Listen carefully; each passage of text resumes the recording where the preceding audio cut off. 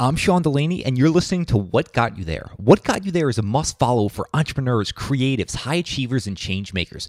Each week, I sit down with some of the world's most influential people and focus on the journey behind their success. We uncover the strategy, tactics, and routines that help them get there. Now it's your journey, so it's time to learn what's going to get you there. What got you there with Sean Delaney? What got you there with Sean Delaney? What got you there with Sean Delaney? What got you there with got you? Right now, it's much more present in my mind is to always just have a very open attitude and to just follow your curiosity and to connect to people, to do things not because you think they're useful or they're going to get you somewhere, but rather to just do it if you want to do it for its own sake, to connect to people for their own sake, not for what they can give you. And I think when you have that kind of attitude, you open yourself up to these sorts of moments that might never have happened because you don't know what you need. You don't know who you need. You don't know where your life is going to go. And I think it's such hubris to think that you do. What got you there with Sean Delaney? Maria Konnikova is a Harvard and Columbia educated psychologist, author, and in recent years, professional poker player. Over the last year, Maria stepped away from her job and entered into the world of poker to write her new book about poker and the balance of skill and luck in life called The Biggest Bluff. The Biggest Bluff follows Maria's immersion in the world of poker from novice to professional under the tutelage of one of the greatest players in the game, Eric Seidel. But this is not a book about poker. It rather is an exploration of the role chance plays in our lives and how we can learn to play our best game even in the face of mounting odds. How do the skills learned at the poker table translate and the skills required to live a better, more thoughtful, and ultimately successful life? The Biggest Bluff isn't about how to play poker. It's about how to play the world. Making change transpire. That's the mission behind the most amazing tasting protein bar brand taking the nutrition industry by storm. That brand, they're MCT Co, and they make the most delicious, keto-friendly, all-natural collagen protein bars. If you're obsessed with the quality of food going into your body like I am, then head out and pick up these amazing bars jammed with 10 grams of collagen protein. They only have 2 to 3 net carbs, no added sugar, and loaded with high-quality MCT oil for the healthy fats from coconuts. Whether you're busy running the kids around from activity to activity, a professional athlete, or just someone looking for a great-tasting convenience snack, do yourself a favor, head to mctco.com and use code WGYT for 20% off your order. Maria, welcome to What Got You There. How are you today? I'm doing well. How are you? I'm doing very well, and I'm so excited for this conversation because you're one of those people with just that prolific ability just to conquer multiple domains, and you almost find that simultaneous success across them. And I would love to know how you define what it is that you do today, because you do so much. This is true. I would say that I am an author, journalist, and professional poker player. That would be kind of my succinct summary. And we're certainly going to get into many of the things you do right now. But one of the things that I love, and I just have such a deep-rooted interest in, is understanding the line between skill and chance. And we're going to talk about those over the next hour. But what do you think has just been the luckiest thing that you've had in your life? Well, I mean, obviously, I would put it as two closely connected things. The first is the so-called ovarian lottery. I was, born to the right parents who made me what I am, and I have zero control over that. And the second luckiest thing is that my parents decided to leave the Soviet Union and emigrate and come to the United States. And the fact that they did that, and once again, I had nothing to do with it. I was 4 years old. But the fact that I was able to be raised here and not in what was then the Soviet Union, I think really changed my life in ways that I can't even begin to imagine. Do you think you had a greater appreciation for just wanting to be able to control certain things in your life because of that? Absolutely. Absolutely. I think I am very much aware of how lucky I've been at so many junctures. And yes, I do think that I've, as so many people who have type A type of personalities, I definitely do want to control as much as I can. I think this latest book, this latest foray, has actually helped me let go more than I ever thought I could. So right when you got to the U.S., were you even like that, wanting to control certain outcomes in certain situations? I really couldn't, and that petrified me. I was miserable. I was stressed. I was so upset when I came here because I knew that I couldn't communicate. I understood, in my 4-year-old way, that they spoke a different language here, and that I couldn't speak that language, and that I couldn't be heard, that no one would know what I was saying, and that just really, really upset me. I cried so much every single day, and I don't remember all of that, but I've been told that I cried very frequently. And I do remember the first day of kindergarten where the only thing I knew how to say or write was my name. And it was, it was one of these things where you want to control it, but you can't. And it's this feeling of just absolute helplessness where you see the world happening around you, and there are certain outcomes that you want to tell people that certain things are wrong. You want to be able to express what's going on so that you can control some of these things so that you can be more comfortable, and you can't. Just that ability is completely absent because no one knows what you're saying. It's a really scary feeling. This is what gets me so excited when you have someone who comes into a new scenario. And it's such an uphill battle where you almost have everything going against you. You don't speak the language, a brand new country, all of those things. But you have this internal locus of control. And I mean, you go on to become a Harvard and Columbia educated psychologist, obviously a best-selling author. So I'm wondering, how do you take control at a younger age to set the record of what you're going to end up doing later in your life? You don't. I mean, it's so funny trying to pre-plan your life or how your career is going to go or how different things are going to go. And I think in my mind, one of the things I've learned over and over and over is that, you really can only plan so much because you have no idea what the future is going to bring. I mean, if you had told me, like even 5 years ago, that I would one day call myself a professional poker player, I would have I think laughter would have been an understatement because I just had zero interest in poker. I hate casinos, I hated Vegas, all of these things. And I just would have thought that you were insane. There are certain things that kind of get you no matter what. So when I was little, I wanted to be a writer. I told my whole family, I announced it at dinner one night when I was 5 or 6 years old that I was going to be a writer when I grew up. And I wrote a book in English. At that point, I already spoke English when I was in first grade about trolls. There were these toy trolls that everyone had. They were the big first grade fad. They had all sorts of crazy hair colors, and their hair was just spiky and all these things. And I wanted to write a book about them. I couldn't draw, so I had someone in my class draw the trolls for me.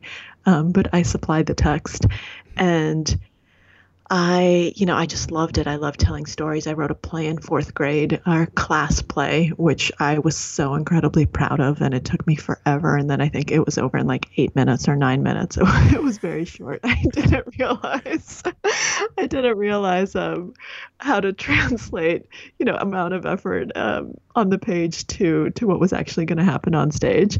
But it was wonderful. And then I actually just gave up sometime in junior high, early high school. I was reading all these amazing books and I thought, wow, I can never do this. I'm just a fraud. I'm never going to be a writer. So I'm not going to be a writer. I'm going to take control and I'm actually going to do something practical with my life. Because also, we didn't have any money. That's kind of the other component. When we just got here, we lived in subsidized housing. I think poor is the right way of describing it. And my parents obviously worked really hard and we were able to get out of that. But I definitely had a sense of, I need to take control and do something practical and be able to make a living. And so I said, screw writing. I'm never going to be good at it. I'm going to do something, how about political science or something like that? And it's the weirdest thing because I didn't want to actually do that, but that's somehow where I ended up. And I said, I'm going to go to law school. I'm going to be a lawyer. That's a great career. And I had no interest in law, no interest in going to law school. I never ended up applying to law school or taking the LSAT or doing any of that stuff.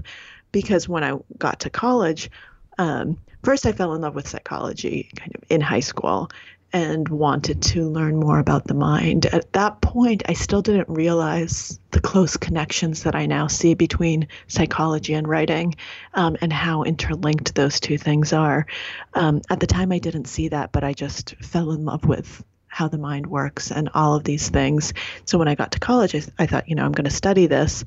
But then the writing, I was missing it, and I didn't know that I was missing it. And so about halfway through college, I secretly applied to a fiction writing seminar. Didn't tell anyone because lots of people apply. It's very selective. These seminars are tiny. They're like 8 people, 10 people. And I didn't want to have to tell people that I didn't get in.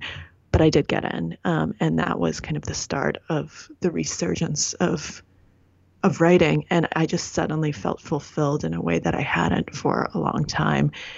So it's something that I naturally came back to, and then the rest is history. I couldn't stop. I had phenomenal fiction instructors at Harvard, and I talked to one of them, Catherine Vaz, who's still a wonderful friend and someone who's been just a really wonderful influence in my life. I remember when I was getting close to graduation, and I asked her if I had a chance to make it as a professional writer. I said, I understand how crazy this is, so please be honest with me. And she said, yes. And I think that was the encouragement that I needed to take the plunge into becoming a professional bartender, because I couldn't actually earn a living as a writer straight out of college. No, I'm so intrigued, though, by those little moments. Even you mentioned writing the play, and then when you applied to get into that writing course, and then what Catherine did, just that little bit of encouragement. Do you think there's these few moments throughout each person's life where it's almost a fork in the road, but those little bits of encouragement can send them in a different path? Absolutely. Absolutely. And I don't think we can predict what those are going to be. I think it's impossible to plan for them. It's impossible to foresee them. You never know when it's going to happen, from whom it's going to come. And so my attitude, and one that over the years I've tried to cultivate purposefully and mindfully, but that I've had for a while, but right now it's much more present in my mind, is to always just have a very open attitude and to just follow your curiosity and to connect to people, to do things not because you think they're useful or they're going to get you somewhere, or there's, this is the step I now need to take to get to point Y, which is where I want to go, but rather to just do it if you want to do it for its own sake, to connect to people for their own sake, not for what they can give you, to seek experiences for their own sake, not because they're a stepping stone to an ultimate destination. And I think when you have that kind of attitude, first of all, you find yourself with people and in situations that you never would have imagined. And you open yourself up to these sorts of moments that might never have happened, because you don't know what you need. You don't know who you need. You don't know where your life is going to go. And I think it's such hubris to think that you do. And it's very limiting. Yeah, that final minute is just so insightful, so practical, just about the serendipity of some of those unknowns. And a few minutes ago, you were even saying, ask me 5 years ago if I was going to be a professional poker player, and there would be no chance. And it was so funny when I first heard your story about becoming a professional poker player. I was like, wait a second. Wasn't this the author of The Confidence Game and the mastermind, the Sherlock Holmes book? Because I love those two books. I'm like, wait a second, she's becoming a poker player now? So I would love for you just to set a little context here into even how that happens, because I'm just fascinated by this. And even it's really like a deep-rooted fascination in just your ability to take on new challenges, which I think is what I admire most about you. Sure. So when The Confidence Game came out, I was doing the book tour and all this stuff, and all of that was wonderful. And then at some point after the book came out, I had just a lot of stuff happen in my life that wasn't great and that I had no control over. It all started out with this just absolutely unknown health problem, some autoimmune condition that still hasn't been diagnosed. But I suddenly my hormone levels went all over the place and I became allergic to everything. Like my skin would break out in hives if anything touched it. I basically couldn't wear any clothes. And I still can basically only wear cotton, but now I can at least go outside and wear jeans and do things like that. So, but at that time, this was, I don't know, 4 years ago, something like that. There were times when I just literally couldn't go outside. And just my face, my neck, my entire body was covered in these horrible hives. And it was awful. And I went to all these specialists all over the place, to the best hospitals in the world, and no one could diagnose it. And I was just put on these just horse doses of steroids, which made me sluggish, and it was terrible. So, when you lose your health, you realize how important it is and that you really can't control it, even though, I have a healthy lifestyle. I do yoga, I meditate, I do all of these, I exercise every day. I do all of these good things for myself, but, your body sometimes has other plans. My grandmother died, my mom lost her job, my husband lost his job. Just all of these things were happening one right after the other. And it made me really just stop and reflect on just how much of our lives are beyond our control, and that we can do the best we can, and we can work hard. But, sometimes stuff just happens, and it's stuff that it's the big things that we have no control over. We control a lot of the little things. And so I realized, I want to explore this further. I think this is what I want to write my book about. But that's not a book. I mean, that's just, an interesting idea. And so whenever I start any new project, I read a lot. I mean, I'm a huge reader. I read all the time, but whenever I write anything, no matter how short, I've done so much reading on the topic beforehand. I think that's really, really important, because sometimes you don't know what you don't know. You don't know what you want to write about. It's just really important to do your research. So I started reading about a lot of topics related to chance. And one of my friends suggested that I look at game theory, because game theory was an interesting rubric to look at chance and to look at strategy and look at chance in a more kind of confined and controllable way, so to speak. And I started reading John von Neumann's Theory of Games, which I'd never read before. And John von Neumann is kind of one of the geniuses of the 20th century, just this brilliant polymath and father of game theory, inventor of the computer. I mean, he did a lot. And as I started reading Theory of Games, I learned that not only was John von Neumann a poker player, but poker was actually the inspiration for game theory, that he realized that poker was the perfect game to offer this kind of strategic simulation of life. That if you could figure it out, that if you could solve it, you'd have this really wonderful model for strategic decision making, because poker, like life, is a game of incomplete information, right? There are things that we have in common that all of us know, but there are things that are private that only the person involved knows. It's a game of people. There's bluffing. There are all these nuances that happen in strategy. And as I was reading this, I thought, oh, this is really interesting. I have no idea what poker is. Maybe I should look into this. And I did. I started reading about poker. And then something just clicked in my head. I said, you know what? This could be the book. I can go from zero, which is where I am, not knowing anything about poker, find someone to teach me, kind of immerse myself in this world, and then basically do what von Neumann described, use it as a metaphor for life, use it as a way of exploring the role of chance. And so that was the starting seed. And then a lot of things fell into place. And once again, luck showed itself. I got very lucky that the person that I wanted to train me, Eric Seidel, said yes, and that we got along and that it all worked out. But I still could never have predicted the direction that the book would take me. Yeah, what I love is how you sought out how to make the best decisions possible, and you just use the poker table to kind of learn how to make better decisions in the real world. And you mentioned Eric Seidel, and I'll allow you kind of just to set a little context of who he is in a minute. But I want to use that because I'm so fascinated about skill development and knowledge acquisition, and it seems like you put a ton of thought into your process here. So I would love to know who Eric is and then what you did early on to learn from him. Eric is one of the greatest poker players of all time. I think he's in serious contention for number one of all time.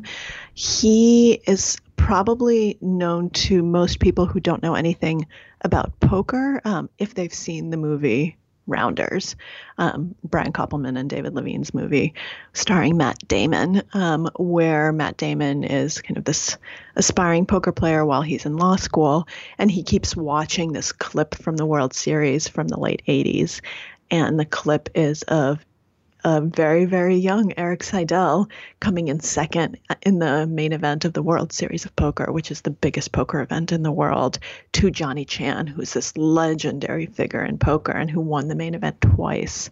And this scene just plays over and over and over. And that's actually how I first learned who Eric Seidel was. But then when I decided this is what I want my project to be, I need someone to teach me. So I started doing my research because, like I said, I didn't know anything about this world. So first I looked at, who are the players who've made the most money? Who are the players who've been around for longest? And over, Eric just popped out as unique because at the time he was actually number one on the all-time money list. Right now, I believe he's number 3. And he was winning tournaments. If you look at his tournament results, starting in the 80s, and he's still winning them today. I mean, he has tournament results in early 2020 when live poker was still a thing. Right now, unfortunately, it isn't. He's still winning. And that's crazy because if you look at the career trajectories of a lot of the other kind of old school names that were around in the 80s, that's just simply not the case. Their careers could not keep up. You could tell that they lost it a little bit and couldn't keep up with the developments in the game, couldn't keep up with the younger players. And that really stuck out to me that Eric was he had first places basically in every single year, in huge fields, in small fields, in high rollers, in main events. I mean, I thought, wow, this is an impressive record. And then I also looked at a lot of videos, and he seemed really nice. A lot of poker players would throw tantrums and yell and swear and just do all this stuff. And he was just so quiet, so humble, so concentrated. And I thought, I think I could learn from someone like that. And so I thought, here we have kind of this combination of characteristics, longevity. So clearly this is someone who has all of the skills, seems like a nice guy. And if I want to spend, a year following someone around, they better be a nice guy.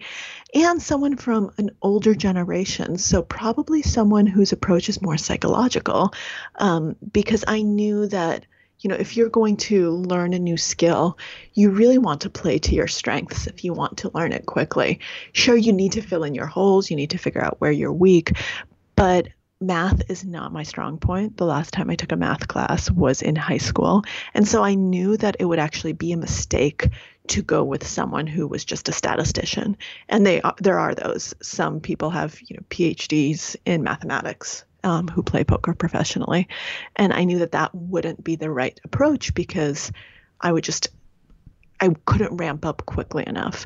And so that's how I chose Eric. And luckily, I didn't even realize how well I'd chosen because he also chose me in a way. And he said, he was much more than I knew. He was someone who had this very broad curiosity about the world, someone who lived in New York and Las Vegas, not just Las Vegas, as most poker pros. Someone who was from New York originally and just loved the city, loved theater, loved culture, loved art, loved the New Yorker, kind of loved where I was coming from, that I wasn't a poker player, that I was an outsider, and wanted to just see, well, can this work? Can just hard work and good thinking and kind of this psychological background bring you to a higher level in a short period of time? Yeah, I would love even just go a little bit deeper on your approach. You had this great line in the book, and it was, I may not have known how many cards are in a deck until a few weeks ago, but I was born for. And I just love that because you kind of have that, you don't know what you don't know, but you also are pretty confident in what you do. So can you even just talk about a little bit more about your background and how important that was in becoming the poker player you are? Absolutely. And, the quote that you quote, it wasn't like that I was born for poker. It was that I was born for kind of the people reading aspects of it, because that's what I studied. And when this was actually a response to what Eric was telling me, that psychology is important, that decision making is important. And what I studied in graduate school was risky decision making under hot conditions, under conditions of uncertainty. So when you're making decisions based on incomplete information, when you're making decisions under stress, under time pressure, under emotionally hot conditions, when you have to, quickly learn, quickly adapt, and you have money on the line. I actually had people play stock market games with real money. And I never realized that I was training myself for the poker table, but that kind of decision making is exactly what you have to do in poker. And so I think because I really understood the psychology and was coming to it with kind of this metacognitive awareness, that I knew I was an outsider. I knew I didn't know anything about the game. I was a blank slate, but a blank slate with a lot of the skills that Eric identified for me as component skills of poker. And so it was a really interesting thing where you think, okay, can I shortcut some of the time that it's taken these ultra professionals to get to where they are by leveraging what I've learned and kind of the skill set that I bring from other areas where I'm already an expert, where I've already, devoted years and years and years of my life to studying this. Is there a way to bring those two together? And it ends up there was. You mentioned Eric almost selected you as well because you guys were just going to be spending so much time together. And something that really popped out to me is that just the amount of preparation you put into your first meeting with him. I mean, it was, you were preparing for psychological warfare, and I would just love just to hear your internal thought process there about what you were thinking. I think that it's really important to respect people's time. And when someone like Eric agrees to meet with you, you better do your homework. And I always have an approach whenever I approach someone that I'm going to do as much work, as much research, as much preparation as I possibly can, because I want to maximize the time that we have together. But in this particular case, I had high stakes. It was a pretty big agenda because he was my number one pick, but he was so far and away number one that I was really scared that I wouldn't be able to do this if he said no. And so by the time I met him, I'd watched tons of videos of him. I'd really read about him. I still didn't know anything about him because he's a very private person, but I knew a lot about his poker career. And I really wanted to make my case, try to figure out what's going to appeal to him. How is he possibly going to agree to this and be ready? I came out with printouts of psych studies about poker. So I tried to do as much research as I possibly could so that I would make a compelling argument and so that he would also see that I'm a hard worker, that I'm someone who's done all of this preparation and put in all of this work without even knowing if he was going to say yes. And I think your attitude always has to be, I'm going to do all this work and it's never going to be wasted effort. Even if Eric says no, it's okay because I will have done a lot of this research and that's great. I'm going to be able to use it for the book no matter what. And if that's your attitude, I think it really frees you up to spend a lot of time on something, because even if it doesn't work out, I don't think that sort of preparation can ever be wasted if it's something where you're really meaningfully immersing yourself in something. Yeah, you fully were immersed in this, which is part of the process. I love just following along. With the ability to look back now, what do you think Eric did that was almost just brilliant in what he did in coaching you and just getting the most out of you? Eric is Yoda reincarnated. Or Buddha. That is what he did. He never actually told me to do anything, with very small exceptions. He told me what not to do. And he gave me the building blocks of thought. He gave me the building blocks of critical analysis in poker. He would always just push me and question and make me come to my own decisions. And he never gave me answers when I wanted them. When I said, how should I play this hand? What should I do here? Am I supposed to raise? He'd say, well, let's think about it. Here are all. Why would you raise? Why would you do this? Why would you do that? He would never say, yes, you raise here. And his attitude was always, it's not that I'm trying to withhold information from you. It's that this is the wrong approach and there is no answer. I can't tell you whether or not to raise here or to fold here or to do this or to do that without all of these other things. We need to be in the moment. We need to go through the decision steps one by one. And you have to be just focused on the process and not on this is what you do here. And he told me one thing which just really stuck with me and is something that I've just repeated to myself over and over and over outside of poker, just something that's been embedded in my mind. And it was just so succinct and so beautiful. And it's so funny. Eric will always say, oh, I'm not very eloquent, but he's actually incredibly eloquent. And what he said was less certainty, more inquiry. And I think that's just such a brilliant line. And that's something that really embodies the way he approached teaching me. Well, it almost stems back to you and just your curiosity and your internal nature that you just love going after new things. Do you think that's another reason he was so drawn to you? Perhaps. I mean, we can ask him, but that's definitely true, because that is something that he and I share. One of the things I love about Eric, and that I think he helped me. If it weren't for Eric, I don't know that I would have fallen in love with poker. The reason I did was because he helped me see what a beautiful game it is, because he loves it and he's curious and he has this passion for life and for everything. He has one of the most well-balanced lifestyles of anyone I've met, which is very rare for poker players. Most poker players, play all the time. They're super focused on poker.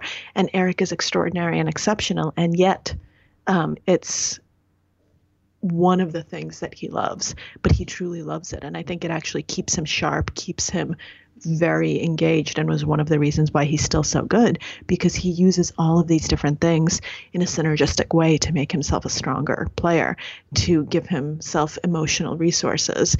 And we definitely share that curiosity, because one of the things that's always governed what I do is, what am I curious about? I mean, I just want to learn. I have one life and I just want to make the most of it. So to me, one of the most exciting things is just learning new things, meeting new people, having new experiences, and learning, because there's just so much in the world. And sometimes I just stop for a second and think, oh my God, I'm never going to read all the books I want to read, and I'm never going to do all the things I want to do. And that's okay. But I want to do as much as I possibly can. Yeah, you and I have the exact same approach there. But I want to dive back just to self-awareness, because this is such an important component, not only at the poker table, but just in life in general. And one of the things you do a great job is just extracting out the importance of that. And I'd love to know what just overall strategies that you've implemented since sitting down at the poker table just to better be able to assess yourself and your decision-making process.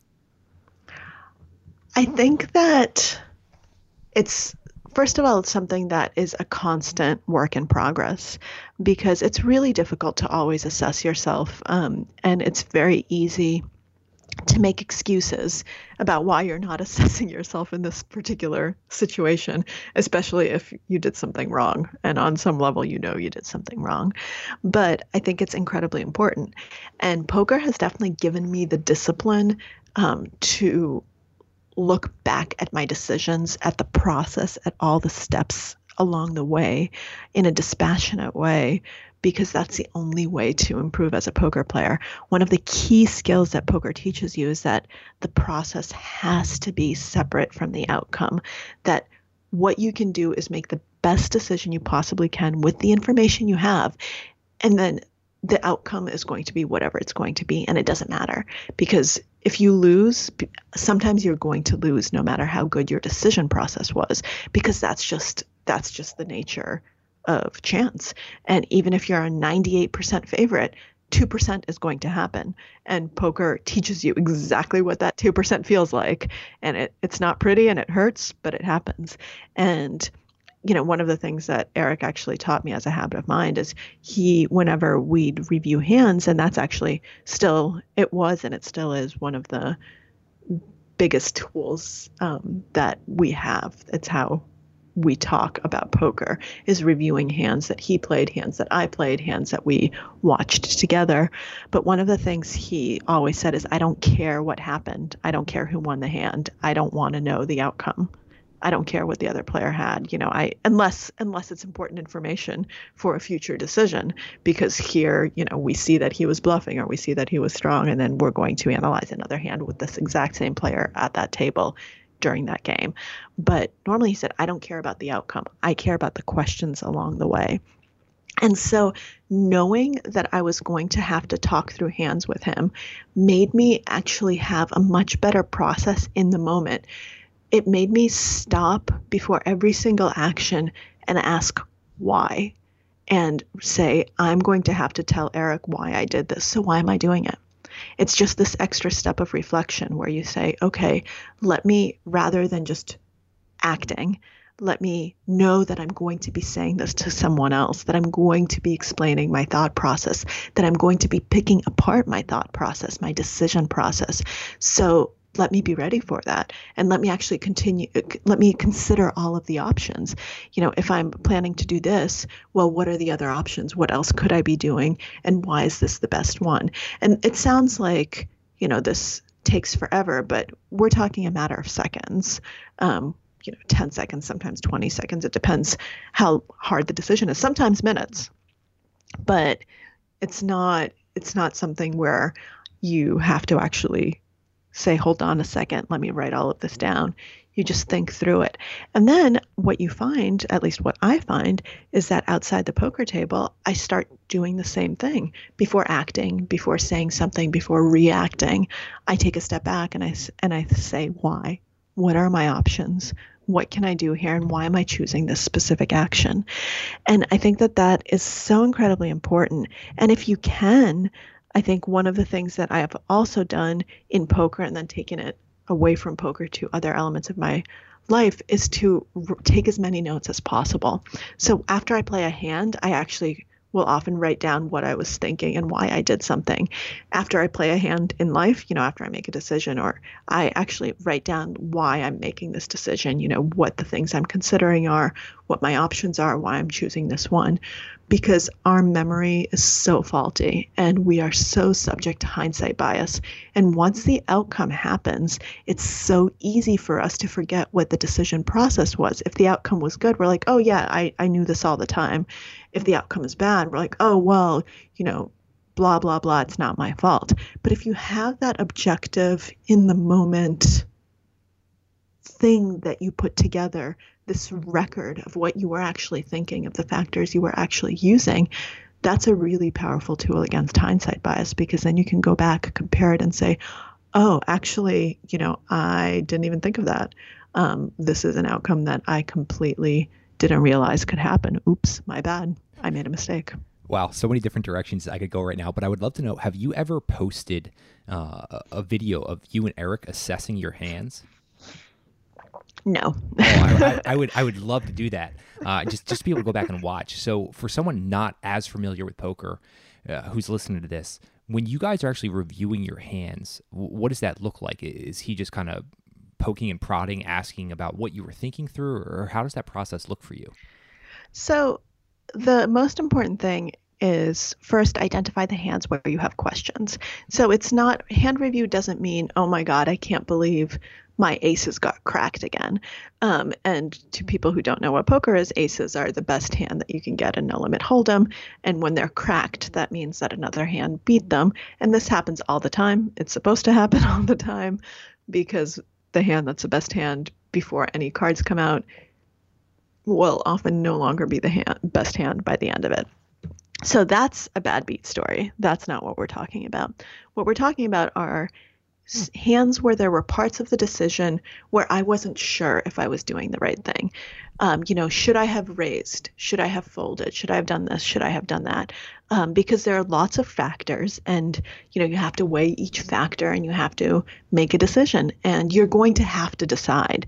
And the way that you improve is by next time having better decision quality and realizing what you did wrong in those moments. And you're going to make mistakes. I mean, there's not a single poker player in the world who doesn't make mistakes. Eric makes mistakes.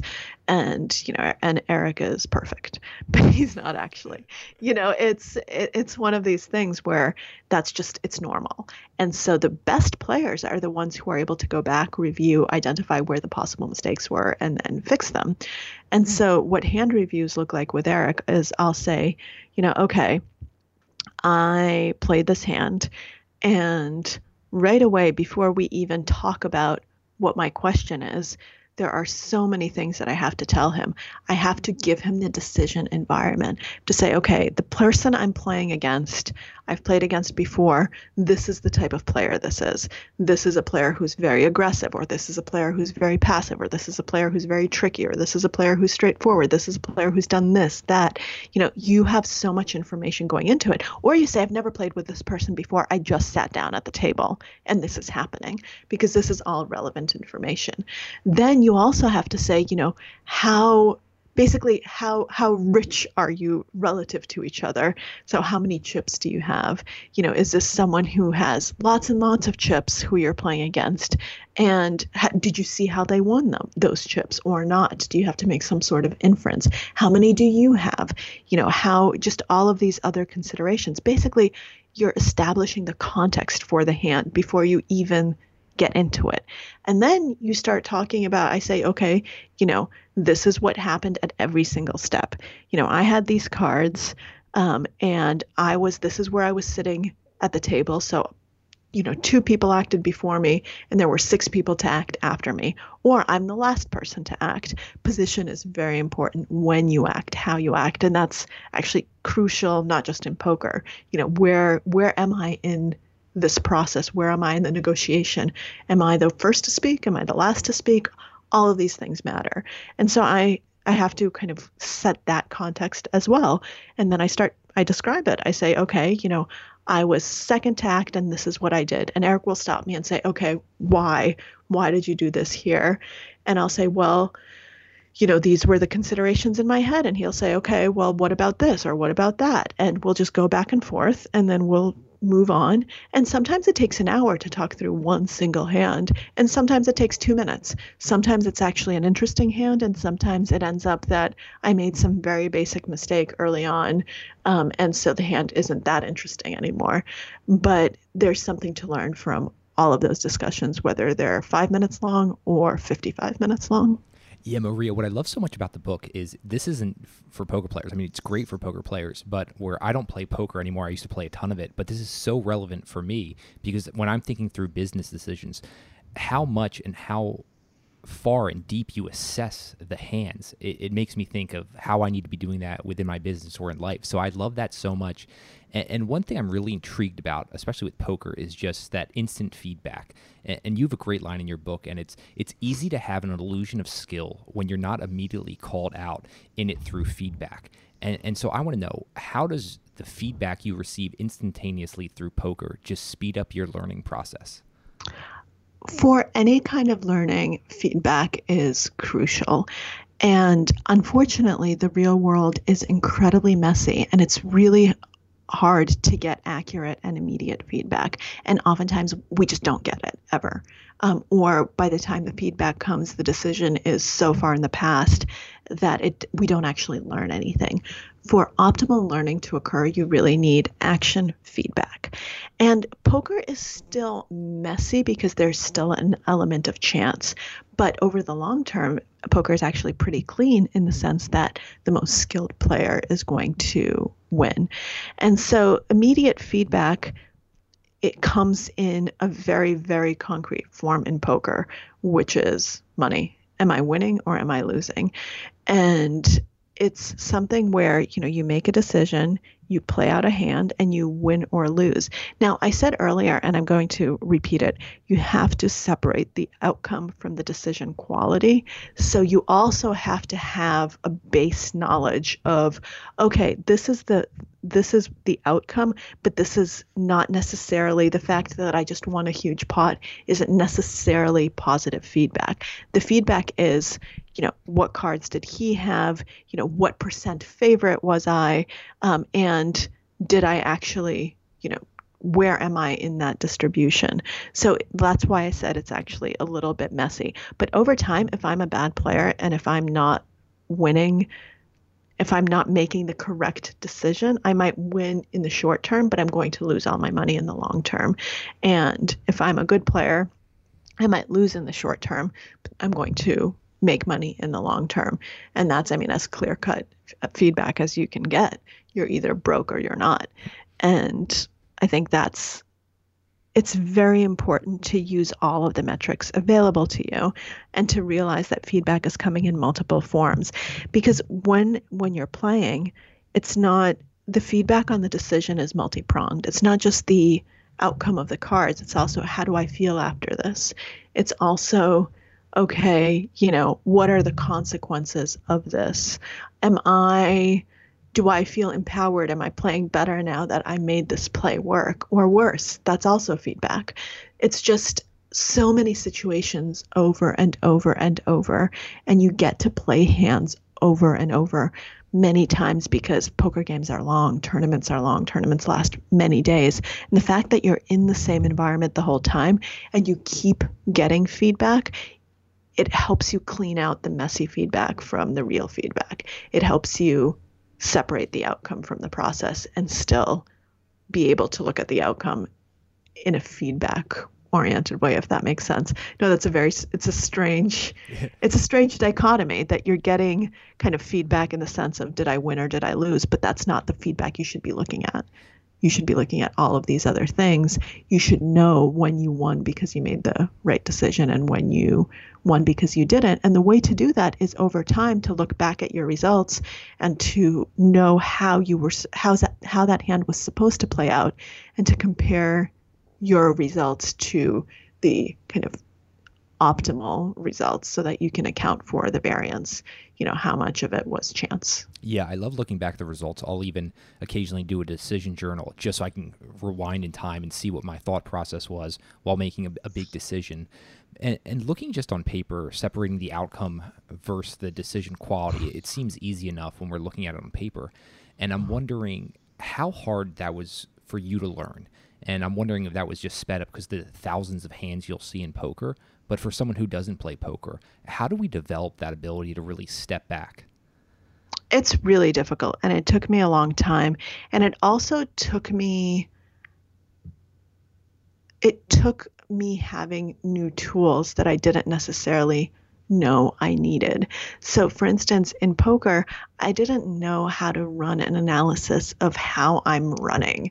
Am I running according to expectation? Am I running below expectation? Am I running above expectation?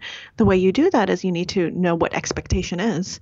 And there's software that helps you do that. Tells you, this hand versus this hand, you're supposed to win this percent of the time. And so, you just, all the hands that go to showdown, you can look at that. And showdown means it actually finishes. You see what everyone has. And then you kind of make a graph of that. You make a graph of how your results look, and you can see how the graphs compare to each other.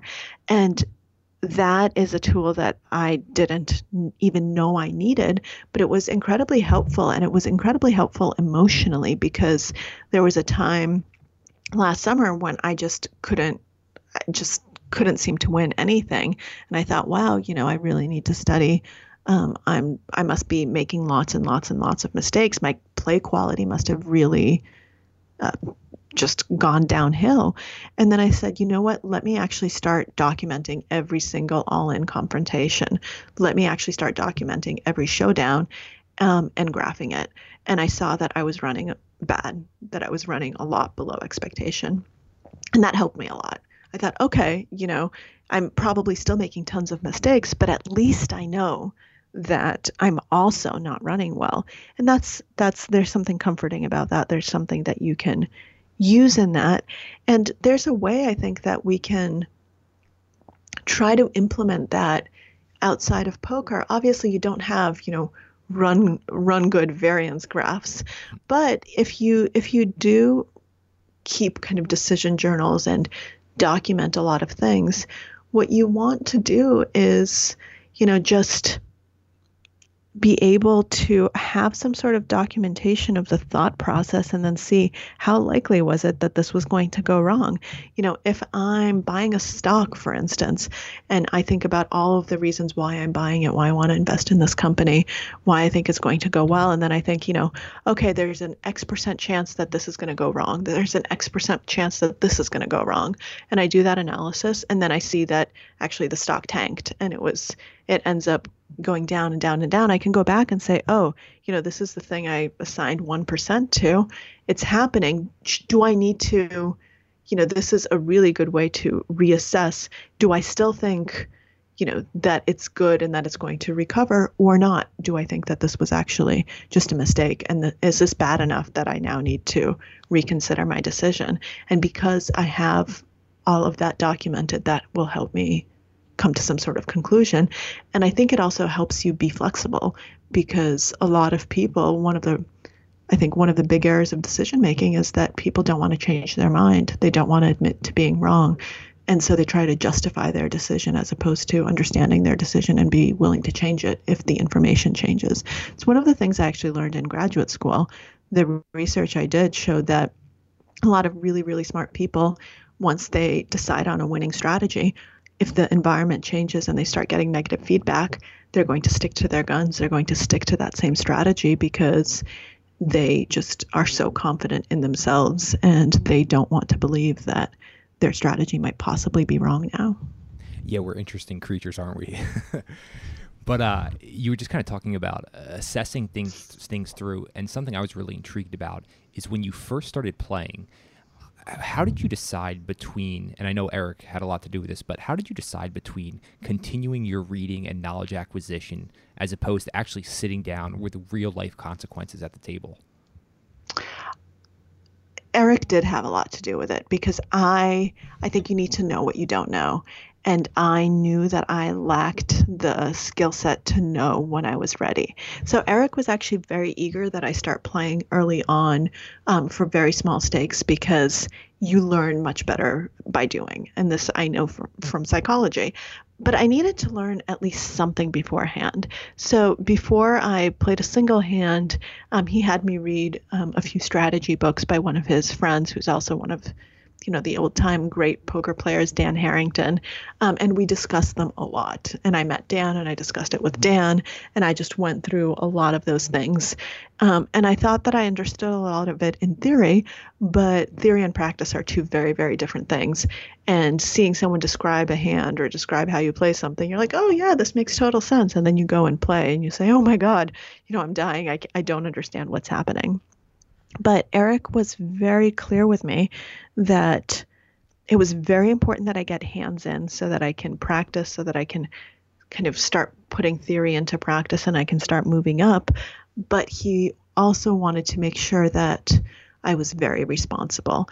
And so I started off actually playing online, even though I didn't want to play online. I was training to play live, but online is a way that you can get a lot of hands in because just the pace of poker is much faster. And also online, you can play at very small stakes, tournaments for $10, and things that you can actually just basically afford to lose as a learning experience. And luckily, New Jersey has online poker, so I was able to do a reverse commute from New York in order to play. And so that was the first step.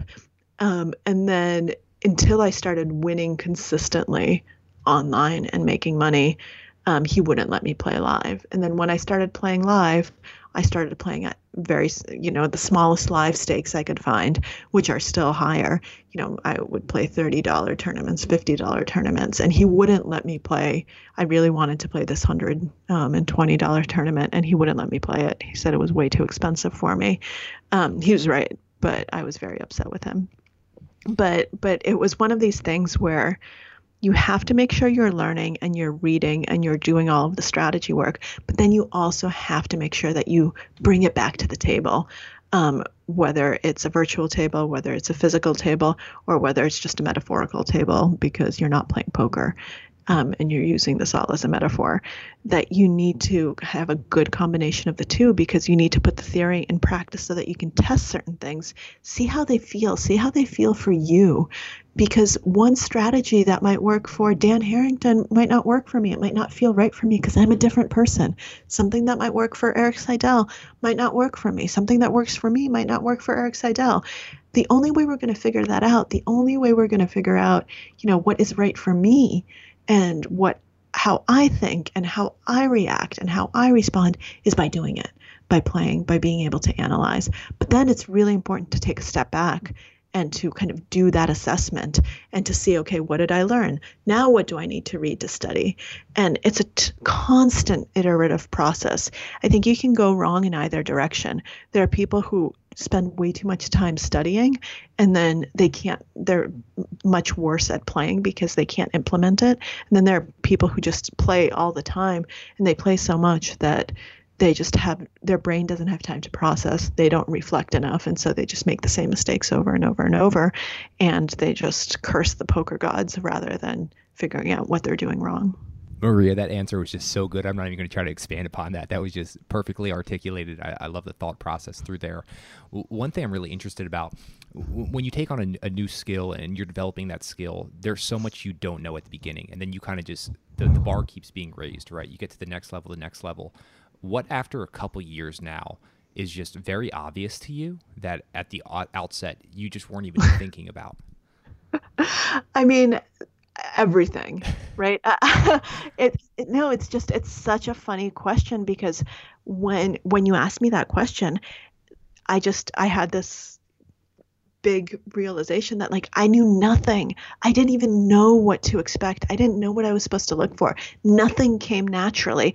Everything was hard. I remember the first hand I tried to explain to Eric and he was like, okay, well, what about this person? What about that person? And I just said, how am I supposed to remember all of this? I don't know. I don't know how many hands he's played. I don't know how many chips he has. I'm still trying to figure out, what cards I have and whether this is a spade or a club, not quite that bad, but I still am so unclear on everything that it all takes effort. And, after you start doing it and you start doing it and you start doing it over and over and over and explaining it over and over and over and having Eric not yell at you, he's never yelled at me, but be like, you have to do this. But he's very harsh, which is good. He's not like, oh, you played this wonderfully, good job. You're really, he's like, no, this is bad. Why are you doing this? I still remember this one hand that I was explaining to him at the beginning. And he's like, no, we fold here. And I was like, yeah, well, I didn't. And he's like, okay, now did you fold? I was like, no. So he's like, okay, so we're supposed to fold 4 times before you get to the spot. And he's not afraid of doing that when I need it. But so at the beginning, it was just everything was so new. So it's so hard for me to even find a place to start answering that question because everything was surprising. I didn't know that I was supposed to pay attention to all of these different things. And right now, and then it becomes second nature. I know how many hands people have been playing. I keep very careful notes. I know, I can tell you, it's funny how much better your memory becomes. I can tell you what showdowns happened when I wasn't in the hand. One of the things that Eric really taught me is to pay attention to the hands you're not playing to. Too many people don't do that. They just, they tune out. And I think this is true of life in general. If you're not in the interaction, you're just kind of tuned out. You're on your phone, you're doing something else. It's really hard to pay attention when you're not one of the active participants. But this is crucial for poker, and it's crucial, I think, for any situation in life to just stay engaged even when you're not the protagonist, and to be a good observer. And I think that's the one thing that I really try to do all the time now that I definitely did not do at the beginning. Well, you bring up such a good point just about the basic framework and building blocks. And then once that lattice work is built, you can hang new knowledge on top of that. So that's just, I think, a great, insightful piece of knowledge there. One thing I have to ask you, I know we need to wrap up here in a few minutes, but you've studied so much about how the mind works in all of your research, all the time and thousands of hours you've spent looking at different studies. What's the most interesting thing you've come across about how the mind works? Wow. I think everything about the mind is interesting. Honestly, I'm not trying to skirt your question. And I actually think, to me, the most interesting thing is how capable the mind is if you let it. I think we focus too much, and this is what I did in my research, on our limitations, on our biases, on the things we do wrong. And I would love to encourage us to actually spin that around a little bit and to say, oh my God, look, this girl is capable of winning an international poker title a year after not knowing how many cards were in a deck. Isn't that incredible? People who, I'm not trying to equate this, but, people who lose use of their senses, or who lose a limb, or, for whom something major happens in the way that their bodies function, their brains rewire and they learn these new ways of doing things that become natural, that just shows the endless potential that the brain has for learning if you put it in the right circumstances, if you have the right mindset for growing and for becoming more capable. And to me, that's actually the most fascinating thing about how the mind works. Not all of the mistakes that we make and all of the hang-ups that we have, but the enormous potential that we have for growing always.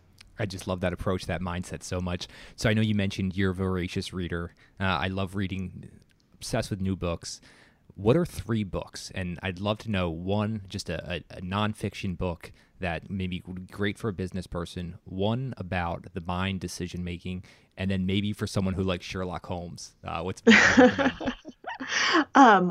So are we talking books that just came out, new books, or just in general? Nope. If you got your bookshelf and just kind of ones that have stood the test of time for you. Okay. So what was the first one? I got the one about how the mind works in Sherlock Holmes. Yeah, maybe one for a business leader or something along those lines. Okay. So for a business leader, I would say one of the many books I have on mindfulness and Buddhism would probably be the thing that I would recommend. There is a book by John Kabat-Zinn that I read a long time ago that really formed a lot of how I approach things, called Wherever You Go, There You Are.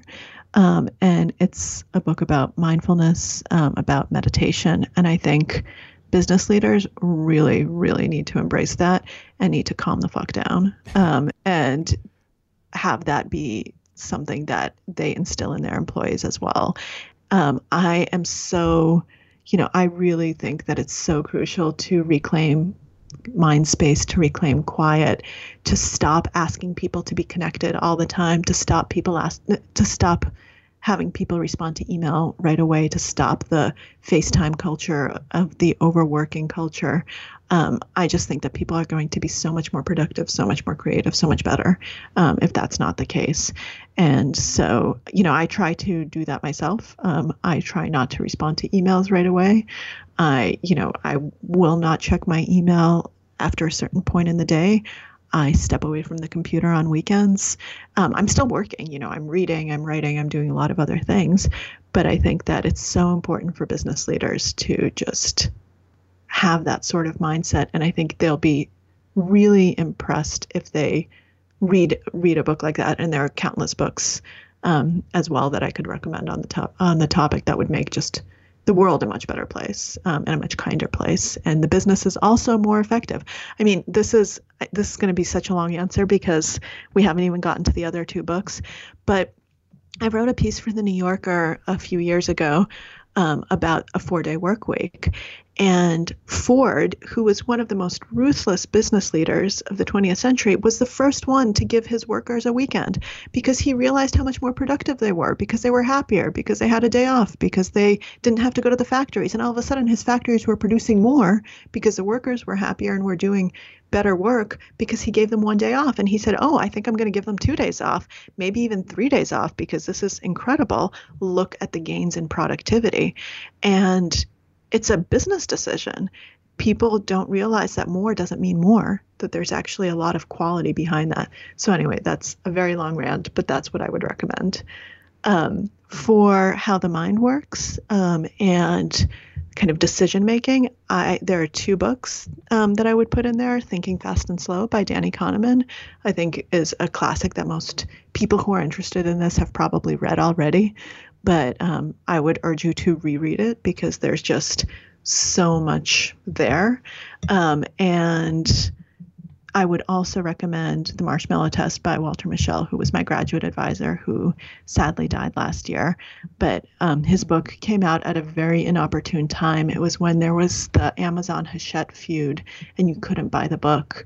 And so I think it didn't get nearly as much attention as it should have. And it's just such a fascinating account of a fascinating life and insight into the human mind and human decision making.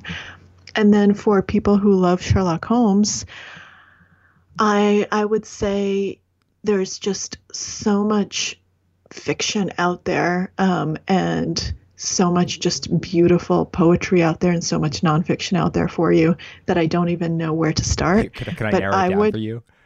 So I'm obsessed with art heists, spies, and Sherlock Holmes. So that helps you narrow it. I'm obsessive about these things. I would say if you're obsessed with both Sherlock Holmes and spies, I would say go back to the classics. And one of my all-time favorite writers is Raymond Chandler. So read Chandler. Read the Chandler classics. I think you will find that they will really, they're just such deep books that I think Chandler was a Sherlock Holmes fan, but it's a really wonderful just way of seeing where so much literature of the 20th century comes from. They're just such beautiful books. I would recommend The Long Goodbye as my favorite. Awesome. That was fantastic. And thank you so much just for this entire conversation. I could go on for hours with so many rabbit holes with you. But the new book, which I loved, I became just dove into this the past few days and just loved it. So The Biggest Bluff, it's out June 23rd. Where else can the listeners stay connected with you? I definitely recommend them picking up your old books as well. All that'll be linked up. But anywhere you want them going? So I'm most active on Twitter and on Instagram, and I try to not use Facebook if I can help it. Awesome. Well, thanks again. So on Twitter, I'm Konnikova, and on Instagram, I'm Girl Named Maria, but girl doesn't have an I in it, not because I'm illiterate, but because someone else stole Girl Named Maria with an I. Well, as always, listeners, all of that's linked up in the show notes. Also, a link where you guys can pick up the book, The Biggest Bluff, out June 23rd. But Maria, thanks so much for joining us on What Got You There. Thank you so much for having me. It's been a pleasure. You guys made it to the end of another episode of What Got You There. I hope you guys enjoyed it. I really do appreciate you taking the time to listen all the way through. If you found value in this, the best way you can support the show is giving us a review, rating it, sharing it with your friends, and also sharing on social. I can't tell you how much I appreciate it. Looking forward to you guys listening to another episode.